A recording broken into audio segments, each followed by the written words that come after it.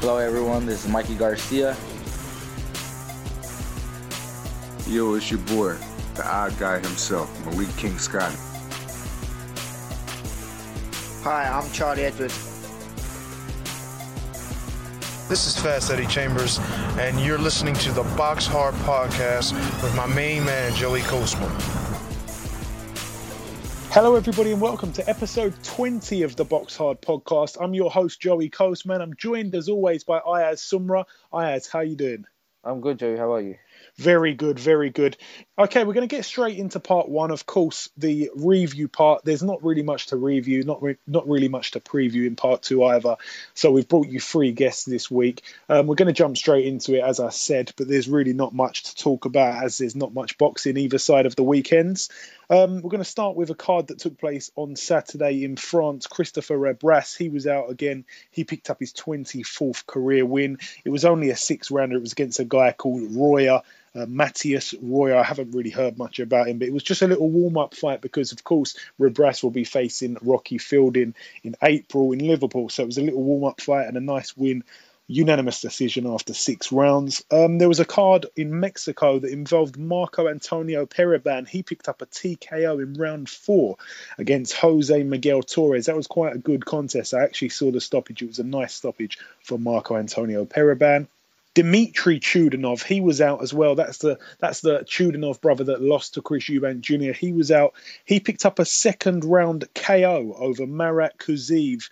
Marat Kuziv had a record of 22 wins, 10 losses and 1 draw. Dmitry Chudanov now 18-1 with the 2 draws. Kuziv was down about 1 minute 30 of the second round, so just halfway through the second round. Good win there for Chudanov. Of course, his brother will be in action this week. His brother Fedor Chudanov will be in action this week. We're going to be previewing that fight in the preview part of the show. There was also a card that took place in Gloucester in UK, of course. Sniper Sam Smith picked up his second career win. That's a guy to watch. He's being trained by Paddy Fitzpatrick. So it was only a 4-rounder. He won on points in the light heavyweight division, but definitely Sam Smith, someone to keep an eye on for the future. And that's really it for the review side of things. Unfortunately, there is not too much to review. There's a little bit of news, a big bit of news actually. Of course, Anthony Joshua on April the 9th will be challenging for the IBF Heavyweight Championship. He'll be facing the champion right now, of course, Charles Martin, someone that we had on just before Christmas. I think he was in the Christmas special alongside Lee Selby and Andrew Selby. He was on one of our shows. So a good guy, Charles Martin. It was very nice talking to him. But he's got a real tough test, and so does Joshua. He has a real tough test. What do you think about this fight, Ayaz? Of course, it's happening in the O2 Arena, the adopted home of Anthony Joshua. But this is a massive, massive step up, of course. We know that Dillian Whyte is arguably his toughest opponent, and now he's getting in there with a guy in Charles Martin, of course, 23-0 with 21 knockouts. So a guy that can really bang. And of course, he's a southpaw. He's about 6'5", 6'6", so around about the same height as Joshua. But do you reckon he can pose any questions for Joshua, or any challenges for Joshua? I reckon they give him a threat because obviously Charles Martin's is a southpaw he has a big bang on him. Yeah. Obviously, that's going to be a big threat. But I reckon Joshua beats him. Yeah, I'm not really one to jump the gun too much on Anthony Joshua. I mean, he's 15-0 right now. He's getting rid of people in devastating fashion. Let's not mince our words there. But this is a tough test. This is someone who's a world champion. Fair enough. He may have not won the title in the way that he would have wanted to win it. He won it because Glazkov basically buckled his knee and picked up a freakish injury during the fight. But nonetheless, the man's a world champion. The man's unbeaten in 23 contests and he's got 21 stoppages. And as I said, he is a southpaw. He's big. He's rangy. He doesn't really fight. I would say he doesn't really fight like a southpaw. Although he's a southpaw, he doesn't really use his southpaw advantages when he faces orthodox fighters. I haven't really seen him in there with another southpaw, but he doesn't really. I don't think he uses his tools to the best of his ability. But again, he's definitely got his head down, and I know personally that he will be, fully focused for this fight. Of course, it's his first defense of his strap, and he doesn't want to lose it. Absolutely not. So it will be a cracking contest, but we won't we won't really get into that too much because it's quite a way away. We will be talking about that nearer the time. Of course, there's another piece of news in the heavyweight division domestically. What news is that, Ayaz? David Price has linked up with Gavin McDonald, Jamie McDonald's, Tony Bellew's trainer, Dave Coldwell. Absolutely, someone who we had on the show last week. He didn't mention that to us at all, so it's all been kept under wraps. It was announced yesterday by Sky Sports. This will be an interesting link-up for David Price. I mean, personally, I think he's sort of, he's been with a few different trainers now. He had Franny Smith. He then went on to, I'm not sure if I'm getting this in the right order, but he was with Franny Smith. We saw a little bit of work he did on the pads with Adam Booth. That didn't really pan out. Nothing really happened there. He was with Tommy Brooks. That never really lasted too long. And of course, he was also with, for a little while, for a couple of weeks, Lennox Lewis. So he really has been with a few different guys. Now he's with Dave Caldwell. It'll be an interesting link up. Dave Caldwell's no slouch of a trainer. He's a really good trainer. That's why we've had him on the show twice, of course. So, David Caldwell's no joke. He's a no-nonsense type of guy. And it'll be interesting what this link-up can bring him, It'll be interesting. He seems to have been looking for the right trainer for a long, long time, and hopefully he's found that in Dave Caldwell. So best of luck to those two. There's also a sad loss to the world of boxing that we have to mention this week as well. Ayaz, if you want to bring us the news of the ex-world champion that's left the earth, of course, just recently, just today. Yes, former world flyweight boxing champion Walter McGowan has died at the age of 73. Yeah, of course, it's always sad to hear that we've lost an ex-world champion, of course, and someone that made his mark on the sport. It's always sad to talk about some of the losses of the boxing world, but we've lost another legend of the sport today. So very, very sad news. Is there anything else that you've got for us, Ayaz, on the news panel? Yes, the big welterweight fight between Keith Thurman and Sean Porter will be shown live and exclusive on Sky Sports. Excellent. I can't wait for that one. That really is a good contest. I can't wait for that one. I can't wait to do the review and preview in depth on that. I can't wait to do that review and preview show. That should be something special. Really, really, really 50-50 fight in my opinion. Okay, that's really it for the review side of things. That's really it for the news side. Thank you for bringing us the news, Ayaz. We're now going to bring on our very first guest on this week's show. Okay, our first guest on this week's show is the current WBO Intercontinental Featherweight Champion, ranked number 7 in the WBO World Rankings. It's Ben Jones. Ben, welcome to the show. Thanks for having me. No problem. First question I do want to ask you, actually. They call you Ben Duracell Jones. Where did Duracell come from? It's a long story, actually. My mum called me it because I was a hyperactive kid. So it's sort of come from that, really. And then she's probably told a couple of people within in the boxing, my boxing scene, sort of people would come watch me box, and it's stuck, really. Everyone called me that as a throw a lot of punches, and I'm a busy fighter. That's good because, a lot of people get these names that fans make up. It's good to actually get one from your mum, It's a good thing. It's a bit more close to home. Yeah, it's great. Yeah, that's it. Okay, first and foremost, how is camp going so far? Because, of course, you're out on the 27th of February at York Hall. Just a routine fight, of course. It is, yeah. That's right. It's going very, very well, thanks. Yeah, the awkward thing with it all is I've got a big fight coming up in April, and the reason I'm fighting in February is to keep me in the gym, keep me fit, keep the weight down, and keep everything moving. Obviously, as you know, I'm not a spring chicken, so I need to be fighting regularly, and I believe that I perform at my best when I'm fighting regularly. Yeah, absolutely. Something that I noticed about your record. I noticed that you actually have moved down to featherweight where you're at now, whereas before you were at super featherweight. Usually we see fighters move up in weight as they get older. How come you moved down, Ben? I actually was a featherweight before. If you look right down at the beginning of my career, I won the International Masters or something like that, featherweight. And I was always sort of weighing in on the day. just over featherweight, sort of 9'3", 9'4", that sort of weight, which obviously if I was on the day before would have easily been there. It's just opportunities really. The opportunity come up to a fight for the English title, which was at Super Feather. That's sort of where it all changed really. I said, yeah, well, I'll go for it against Cash Bhatia, that was.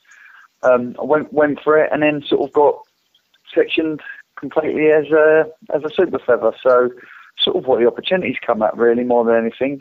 But knowingly that I could always go down to Feather if I needed to or wanted to. Yeah, talking of opportunities at Super Feather, you were the WBO European Super Featherweight champion. That's right. Yeah.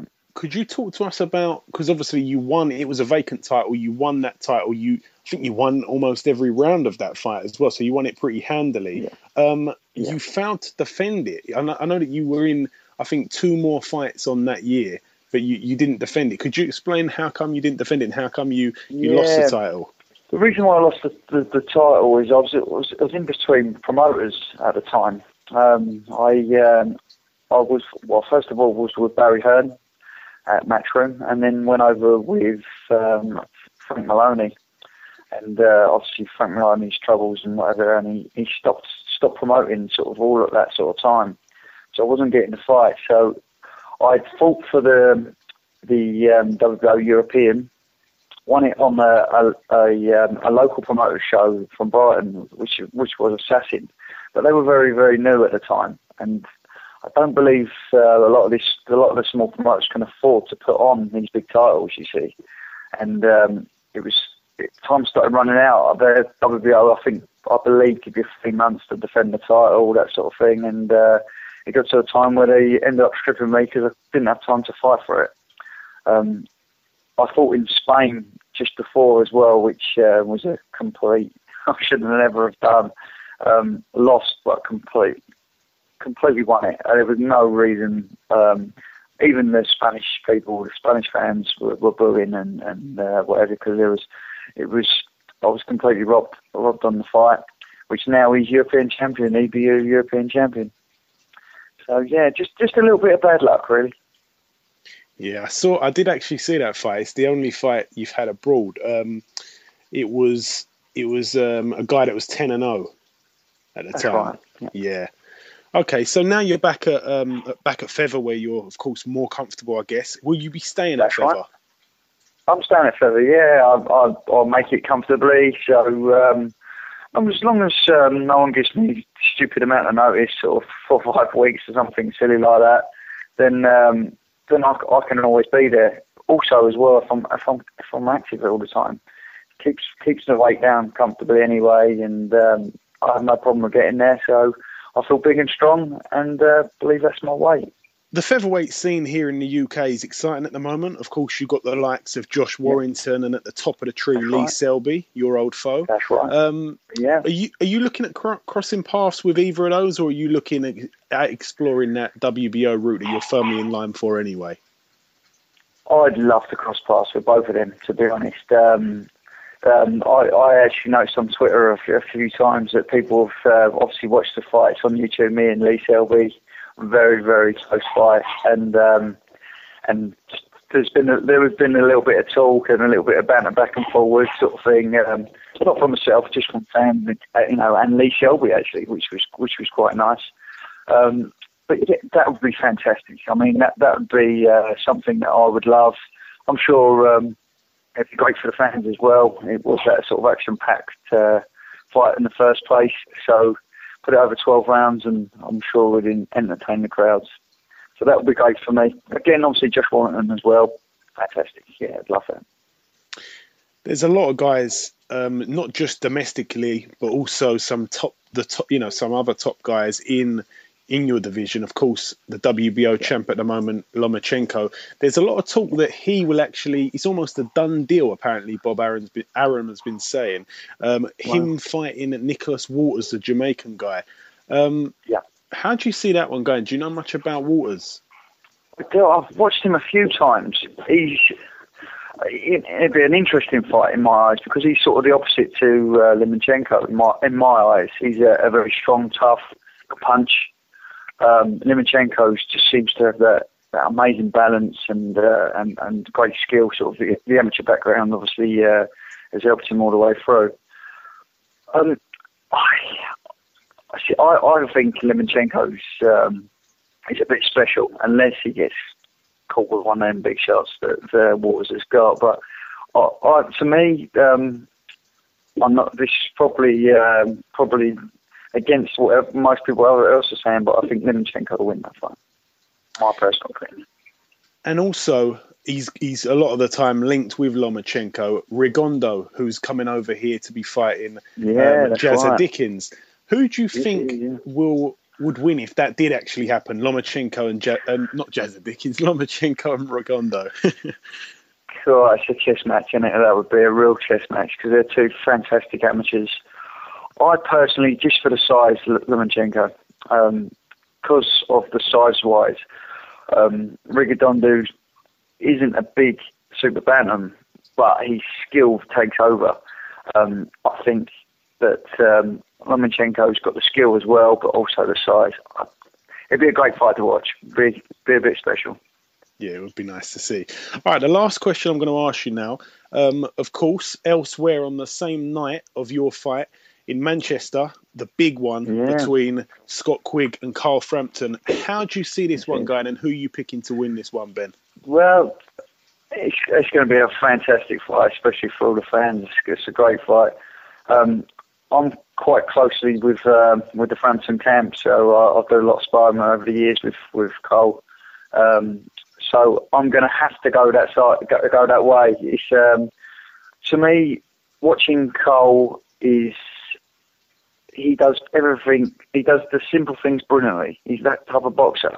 He isn't flashy. He isn't got that way about him. He's just a very, very good at all the basics as well. Plus, he can punch. I think it's a Frampton fight to me. I really do. But all the best to both of them, you know. But I think it's coming back to McGuigan camp without a doubt. May the best man win. Right, Ben. Best man win. Before we let you go, I just want to give you an opportunity to shout anyone out, to thank any sponsors, anything like that, and give any listeners your Twitter or Instagram name so that they can follow your progress. Yeah, well, I've got Twitter and it's at Ben Jones Boxer, so I'd love you to follow me. That'd be fantastic. And a big shout out to Wildcrest, which is Alfie Best. Just thanks so much for all your help, as well as Britannia Crest. They've both been a huge support behind me. And there's loads of others, obviously, I'm going through to, but them two have been huge support, helping me through my way. Excellent stuff. Okay, Ben, well, I wish you the absolute best of luck for the 27th. Thank you so much. I know it's Thank you. I know it's only a 6-rounder. I know you've got a big one coming up in April, so we'll speak to you again sometime, around that fight anyway. Brilliant stuff. Thanks for your call. That's absolutely brilliant. Thank you. Cheers. Thank you. Cheers. Speak to you soon. Bye-bye. Bye. Okay, before we move into part 2, we've got one more interview to bring you that still remains part of part 1. So just before we bring part 1 to a close, we're going to bring on our last guest of part 1, our second guest on this week's show. Ladies and gentlemen, please welcome, fighting on the Quigg Frampton undercard, it's Miles Shinkwin. Miles, welcome to the show. Yeah, mate, you okay? Yeah, very good, very good. Firstly, I just want to thank you for giving us a bit of time this close to your fight, in between training today. No, it's not a problem at all. Thank you very much. Okay, something I just wanted to point out, of course, you're fighting 14-0 prospect as well, Hosea Burton, on the undercard here. It's for the vacant British title at light heavy. Yep. I was looking at both of you guys' last couple of fights. I noticed that your last 2 fights you weighed over the 175 limit, and his last 5 fights he weighed over the 175 limit. Will you be staying at 175 in the future, or will you be looking to move up? No, I do the weight quite constantly, if I'm honest. This is when you're weighing on a day, or when there's no title on the line, there's no real need to do 175. What was on my last fight? 180, 179. I'll never go really above 13 stone. if I can keep a bit of weight on for a fight, and all well and good. For a title fight, like I said, 175 is quite comfortable for me, so no plans of moving up. Okay, cool. Now, you're coming off of 3 straight knockouts. Another thing I looked at on Jose's record is that he's only actually, of his 14 fights, he's only actually fought 3 guys who had more wins on their record than losses. Do you feel that this is, his toughest test in yourself thus far in his career? Yeah, without a doubt. I think he'll admit that himself. Without a doubt, I'm his hardest fight. On his first loss, so definitely his hardest fight. Is he the hardest fight of your career so far as well? Yeah, also without a doubt. Yeah, it's we both got to this stage. Whether I'd say it's too quickly or too early in careers, I don't know. He's never been past 8 rounds. I've done 10 rounds once. I think in an ideal world, you'd rather do 3 or 4 10-rounders and then go for it. But we're both here. We're both undefeated. We both had 12 and 14 fights. So let's go. Let's get it on. See who the best man is. And of course, he's got that 4-inch height advantage over yourself. Is this something? That could play a part here, or you're not worrying about that whatsoever? No, it's no concern to me. I'd rather punch up than punch down. Personally, I don't know what his preference is. He's got to try it me first, isn't he? That will be his main concern. Try it me, especially clean. But no, height is no issue to me at all. I'm quite a small like anyway, so generally people I fight are bigger than me, I'd say. But no problem at all. Okay, and I just wanted to touch on, of course, there's been a bit of progress made here. We don't often see fights made between Eddie Hearn and Frank Warren, and of course this one is one of them. Is there any worries on your part of fighting on Eddie Hearn's show? Of course, that this is also in Jose's backyard, so to speak. No, I have no worries about that. I have what's the word I'm looking for? I have faith in the British Boxing Board. I have faith in their judges. If it goes to the judges, then I expect to get a fair decision. Likewise, if he comes down to London, I'd expect the exact same for him as well. Like you said about Frank and Eddie working together, it can only be good for boxing. I don't think Frank's ever been against working with Eddie, as far as I'm aware. Obviously, you've got the Skeet fight happening as well, and vice versa, maybe. But fights have got to make sense to happen. If you can make money elsewhere, better money elsewhere, then sometimes these fights don't need to happen. But once I got a whisper this fight was on the offering, I begged for the fight to happen. And Frank was all for it, said, go and win that belt, bring it back to us. And that's what I tend to do. Of course, you're in quite a hot division at light heavy. There's a lot going on domestically and on the world scene, of course. There's a bit of a fantasy fight when it comes down to the world level of light heavy. A lot of people are talking about the potential fight between Adonis Stevenson and Sergey Kovalev. If those guys were ever to actually get in the ring together, who do you see winning that one and why? Kovalev, quite easily. I think he's just a lot better in every department. I think Stevenson's obviously got that big equaliser in his left hand. But other than that, I don't think he does anything better than Kovalev. I think from a boxing point of view, if you watch the Hopkins v Kovalev fight, Kovalev was very controlled, very reserved, rather than the Kovalev before, where he was just waging to get stuck in. I think fighting Hopkins could bring a fighter on 10 times if they can get the win out of it. Maybe even losing. Much like when Canelo fought Mayweather. I think the next time we saw Canelo against Cotto, he was a lot better for it, and I think that Kovalev fighting Hopkins is now a lot better for it. Yeah, I think Kovalev quite easily. Okay, I have to agree with that, to be totally honest with you. I also want to get your prediction for the main event. Of course, you're fighting on the undercard of the massive clash in the super bantamweight division between Scott Quigg and Carl Frampton. How do you see that one going? If I was a betting man, I would have to say Frampton. I was lucky enough to see Frampton spar a few weeks back. He looked good. Taking enough away from Quigg. He's obviously very good, the world champion. I just think that, like I said about Kovalev, I think that Frampton does everything a little bit better than Quigg. But then that is always how the fights play out. If Frampton wants to have a tear up with Quigg, then I think that could be a different story. I don't know. If I was a better man, I'll say Frampton.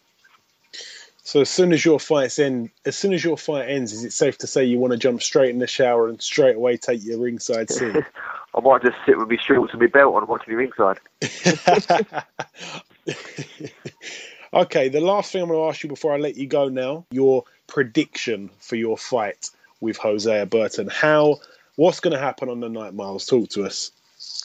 Not every video I get, I often get prodded and poked to try and slag someone, to try and say something bad, try and get predictions and stuff like that. I'm not that kind of fighter. I'm not going to put anyone down. Anyone who gets in the ring deserves respect. I'll never say, I'm going to knock him out. Whatever he has, I'll have an answer for. Whatever tactics he has to bring, I'll have an answer for. So, if he wants to come and have a fight with me, then all well and good. If he wants to try and use his length and try and box me, then good luck to him. But yeah, whatever way, he'll end up in the loss room, unfortunately. Excellent. That's perfect stuff. All right. Well, as I say, Miles, thank you very much for making a bit of time for us before your fight. We wish you all the best on the night, and we'll speak to you in the future. Thanks very much. Cheers, mate. Okay, now it's time for part 2 of the review and preview show. Of course, this part is the preview part where we preview the upcoming fights this weekend. Again, there is not really much to talk about, but we're going to start in Los Angeles. There's a card over there that includes Diego De La Hoya. Of course, that's the first cousin of Oscar De La Hoya. He's 13-0 right now. Of course, he's signed by Golden Boy. It would be strange if he was signed by anyone else. He's only out in an 8-rounder. He's a super bantamweight for those that don't know. As I said, 13-0. He looks to move to 14-0. He faces a guy called Arturo Badillo. Arturo Badillo, 21 wins and 9 losses. It's an 8-rounder in the super bantamweight division. Then there's the big world title fight in Germany, the rematch. It's Fedor Chudinov against Felix Sturm. Now, Fedor Chudinov, it's very interesting because we've actually had Dmitry Chudinov in the review part of the show and his brother Fedor Chudinov in the preview part of the show. Fedor Chudinov is the better brother, in my honest opinion. He has a record of 14 wins and 10 knockouts, no losses at all. And he faces Felix Sturm in a rematch. Felix Sturm's last fight was against Fedor Chudinov. He lost. This was in May of 2015. Fedor Chudinov got the nod after 12 rounds on a split decision. That was for the vacant WBA World Super Middleweight title, which, of course, Fedor Chudinov now holds. Fedor Chudinov has had a fight since that fight where he beat our very own Frank Buglioni. A piece of news that we forgot in part 1, of course, Frank Buglioni and Frank Warren have failed to reach a further agreement and an extension of the contract, the promotional contract. So Frank Buglioni is now a free agent and he has no promoter currently. This should be, a good contest. I do, in my honest opinion, think that Felix Sturm's best days are behind him now. He hasn't got a win for his last 3 fights. The last time he won was against Darren Barker, our very own Darren Barker, for the IBF World Middleweight title. That was back in December of 2013. Since then, he lost to Sam Solomon. Of course, that was in 2014. And he got a draw with Robert Stieglitz, a split draw in late 2014. Only the one fight last year, which he lost on a split decision to Fedor Chudinov. But again, you can't write off Felix Sturm. He's a very, very, very classy and clever boxer. And of course, even though he's lost 5 fights, he's only been stopped on 1 occasion. He's got the 3 draws and the 39 big wins. So it's going to be a tough fight. It's definitely not one that you can take easy. So Fedor Chudinov, of course, he'll be looking to move to 15-0, and that's really the fight of the weekend. To be totally honest with you, there's a fight on the undercard that I should mention. Francesco Pianetta, he gets out again. He faces Hassan Olaki. Now Pianetta, 31 wins, 2 losses, and 1 draw. Hassan Olaki, 6 wins, 2 losses. It's only a 6-rounder. Of course, this is in the heavyweight division. If you don't know Francesco Pianetta, he was unbeaten. He's actually a cancer survivor. He faced Vladimir Klitschko, and Vladimir Klitschko, beat him and knocked him out. That was for Vladimir's world titles. And his last fight out, Francesco Pianetta, his last fight was against Ruslan Shagayev, which he got stopped in that fight as well. So his only 2 losses, Pianetta, are to top opposition, of course, Vladimir Klitschko and Ruslan Shagayev, 2 world champions, may I add, as well. So this is just basically a fight getting him back on the scene. Of course, he last fought in July of 2015, and it was a first round KO by Ruslan Shagayev. So this is, just a warm-up fight to get back in the world title picture, I guess. Moving over now to USA, Jesse Magdaleno. He's at the moment 22-0. He looks to extend that to 23-0. It's a 10-rounder in the super bantamweight division. He faces Ray Perez. Ray Perez, 20 wins and 7 losses. And to be totally honest with you, that really is all for the preview part of things. So that's all we've got to preview, unfortunately. Again, not really our fault that there aren't many fights to talk about. Both weekends, both sides of this week seem to not really have any interesting fights coming up or any big fights coming up. But, next week, things really will be hotting up. Of course, we'll be previewing Quigg Frampton and all the other wonderful fights on that bill and elsewhere in the world, actually. There's a lot going on next week. So now it's time to welcome our third and final guest on this week's show. He's also fighting on the 27th of February. This time it's not going to be in the UK, it's in America. We welcome you, promoted by Bob Arum's Top Rank promotional stable in the United States of America, Mr. Mike, yes indeed, Reed. Mike, welcome to the show. Thanks for having me, man. I appreciate it. No problem. Now this is going to be, of course, your 18th contest. I want to get into that in a moment. I just wanted to touch on your amateur career. I noticed that you've had 103 fights as an amateur, winning 90 of those, which is a fantastic amateur career. Who did you fight when you were an amateur? Is there anyone that we would know about who's making big noise in the pro ranks at all? I fought Jamel Herring, who was an eventual Olympian. I think Jamel is 15-0 now. I fought Robert Easter Jr. I think Robert's probably the same, 15-0. Pretty much those are the guys that I can think of off the top of my head right now. I fought all the top prospects, all the top guys at 141 in the amateurs. Yeah, because we actually had Jamel Herring on last week, and we did touch on that. I noticed. I did bring that up, and he said about that fight.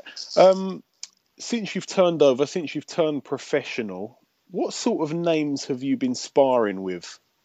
I've been sparring with all the names, actually. I sparred Adrian Browner, Lamont Peterson, Anthony Peterson, Gary Russell. Those names, just like the one, Hank Lundy. I've actually sparred Hank. Those are a couple of names that I can just remember off the top of my head that I've sparred. Wow. So a real crop of names there, some serious talent. Of course, you're now 17-0, 10 knockouts. You're a southpaw. You're promotionally with Top Rank. How's that going for you so far? I love it. I couldn't ask for anything more than what they're doing for me right now.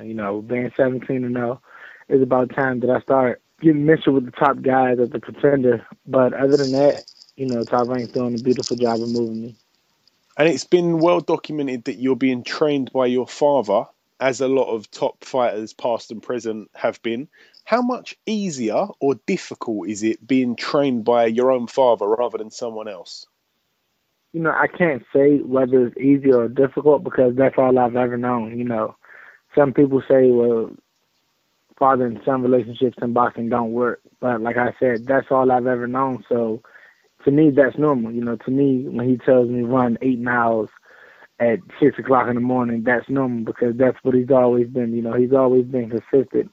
And I believe that his ability to learn and him not being so headstrong, he definitely got into the boxing game the same way I got into it. And we're learning on the way. He'll see something and he'll tell me, and then I'll see something and I'll tell him. So like I said, we're learning on the way, and I think that makes us a lot closer, than your average father and son combination. Okay, but it's safe to say he doesn't really doesn't cut any corners, and he makes you work as hard as anyone else would, right? He makes me work even harder, because he is my dad. He is my dad, so he don't want to see me lose. He don't want to see me lose as a trainer and as a father. He don't want to see his son get hurt. So he's gonna push me to my max, my maximum ability. He's gonna push it. He's gonna bring it out of me. He knows how to motivate me in ways that nobody else on this earth knows. I'm sure he does know, because obviously when you were a kid coming up, if it was someone that you just linked up with, a new trainer, someone that didn't know you that, for that length of time, you could say, "Oh, that's all I've got." But your dad actually knows all you've got. He knows your exactly. limits.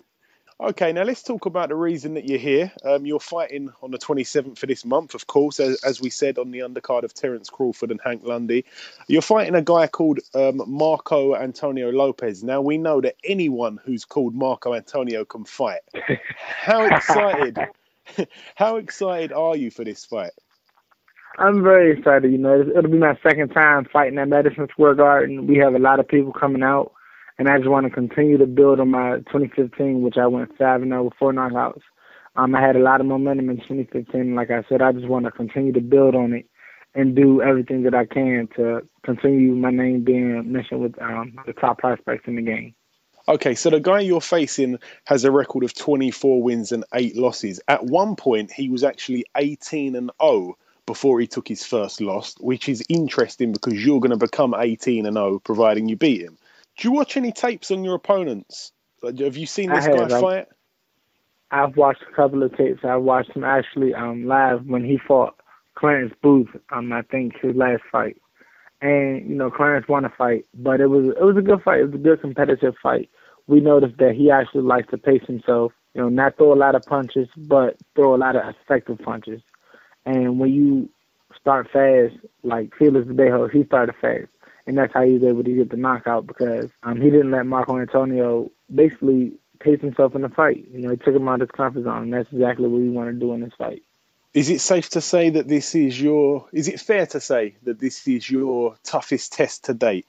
I believe so. I believe so. I believe each fight we're going to be saying that until I get at the top level, because like I mentioned on Top Rank, Top Rank does a beautiful job at moving their prospects, and I should be able to say every fight has gotten tougher. That's an excellent thing, as we were saying, moving up fight by fight. That's a great thing. That's what, of course, the fans want to see. That's what you need for key progression. Of course, you're now campaigning at 140.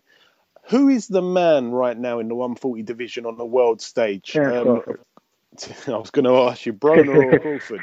You pick Crawford over Broner? I do, and I pick Terence Crawford's my favorite fighter, so I'm picking Terence Crawford over everyone. I think Adrian Broner is a close second. I do think so, because Adrian has that gift of gab. He's able to sell fights with just his mouth. He's very entertaining. Whether you want to see him win or you want to see him lose, you'll turn on the fight when Adrian Broner fights. With Terence Crawford, I think Terence is his ability to be a boxer, to be a puncher, to sit there and bang, sets him apart from everybody at 140. And then him being so big. He's 5'8", 5'9", I believe, and he just now moved up to 140. So you would assume that he has at least 5 or 6 fights at 140. And I think Terence is definitely around to stay. So you're putting Crawford at number 1, Broner at number 2. Of course, we saw Danny Garcia just move up to 147. If he was still at 140, would he be number 3, or would he be able to get in between those two? I'm not a big Danny. I'm not a big Danny fan. So I'm pretty sure I will be able to find someone else to be a close number 3. Because I think the thing with Danny, when you watch Danny, he isn't extremely strong. He has knockout power, but he isn't extremely strong. He isn't extremely fast. What he does, he has very good timing. He's able to fill in the gaps and kind of find his opponent's weakness with Amir Khan. If anybody remembers that fight, Amir Khan was winning a fight hands down before he got knocked out. There's no other way in boxing, no better way in boxing to win a fight other than knock a guy out. And Danny did knock a guy out, and then he beat Matisse handily as well. But I thought Danny Garcia lost to Mauricio Herrera, and then I also thought that Danny Garcia lost to Lamont Peterson. Do you know what? I agree with both of those. I've said that many times on this show. I think that he got beat by Lamont, and I think he got beat by Mauricio Herrera. We actually had Mauricio Herrera on the show, one of our first shows, and he was talking about that. But he sort of took it all humbly. He didn't really want to complain too much about it. But yeah, Danny Garcia, I'm not a huge fan either. Without looking past your next fight, is there anyone that you've got your eye on currently? I don't think there's really one guy in particular that I have my eye on. Well, I can say Clarence Booth and Alex Salcedo, they just fought.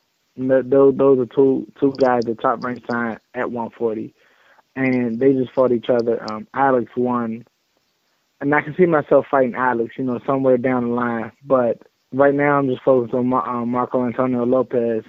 Once I get him out the way, I'll look at bigger names and start to find out who my next opponent is.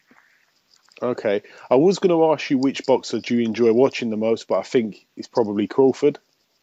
Yeah, honestly, it's probably between Terence Crawford and Adrian Broner. I'm a big Adrian fan as well, and I'm an Adrian fan because I watched the process. I watched him be 17, 18-0, 20-0, and not a lot of people know him, but I watched his work in the gym. He always said, "I'm going to be world champion." I enjoy watching Terence because he puts everything together. He can box you, he can bang with you. And with Adrian can do the same thing. And then Adrian is very entertaining with, his knockouts, with his dance moves. He's very entertaining. Yeah, no, absolutely. I personally like the power punchers. I like the Kovalevs of this world and the Golovkins. Yeah, I think I enjoy Kovalev because there's a lot behind his power as well. You look at, even with Triple G, a lot of people think they're just power punchers, which they're naturally power punchers, but they also know how to set up off the jab, and they're very skilled power punchers as well. I want to ask you, I've got two questions that I want to ask, just that I have to ask because I'm from the UK. Who is your favourite fighter from the UK of all time? This is a question I ask to everybody we speak to from other countries. I'm not sure. I think I like Kell Brook. Okay. Yeah. I think Kell Brook will be around for a long time as well. I think with me being young into boxing, I think Kell Brook, because he's in kind of like my era, I watch a lot of him. Okay, yeah, that's a fair point. He's a good fighter. Of course, we're not seeing that big fight that everybody wants over here between Kell Brook and Amir Khan. He's decided to go and fight Canelo, which is a strange move. But and the last thing I wanted to ask you, is there any sort of message for any of your fans over here? Because there's a lot of guys over here, believe it or not, that are waving the "Yes Indeed Reed" flag. I just want to say, thanks for the support. Even if I don't have direct contact to you all, I want to say thank you. I plan on being around for a long time, plan on being a superstar in the sport, and maybe, one day I can fight over there so you all can see me live in person. Excellent stuff. Okay, Mike, it's been an absolute pleasure having you on the show. I wish you the absolute best of luck for the 27th of this month, and I hope that you go on to some other bigger and better things in the near future as well. Yes, indeed. Thanks for having me. My pleasure. Thank you. Take care. Okay, you too. Okay, now it's time to draw episode 20 to a close. We've actually lived up to a promise. We've actually kept a promise to you loyal listeners. We did say that because there really wasn't much to review or preview for the last 3 shows, we decided that rather than bringing you 1 or 2 guests on every show, we would bring you 3 guests on every show. So for the last 3 weeks, we've given you 3 guests per show. So thank you very much for listening. Thank you very much for the support, and we'll continue to bring you big shows. There will be a massive interview coming out very, very soon. There's an interview that we've got planned with one of boxing's absolute biggest legends of the sport, one of the best fighters to ever put on a pair of gloves, which will be out exclusively coming up in the next couple of weeks. We'll keep you posted on the podcast. So thank you very much to our 3 guests that took part on this show, of course, Mike Reed, Miles Shinkwin and Ben Jones. Thank you very much to Ayaz, who brought you the fantastic juicy news on this week. And thank you very much to Ayaz, of course, for reviewing and previewing the show and for being here on every single show out of 20. Once again, please keep retweeting, please keep favoriting and liking and spreading the word. We'll be back next week with another big show. Take care.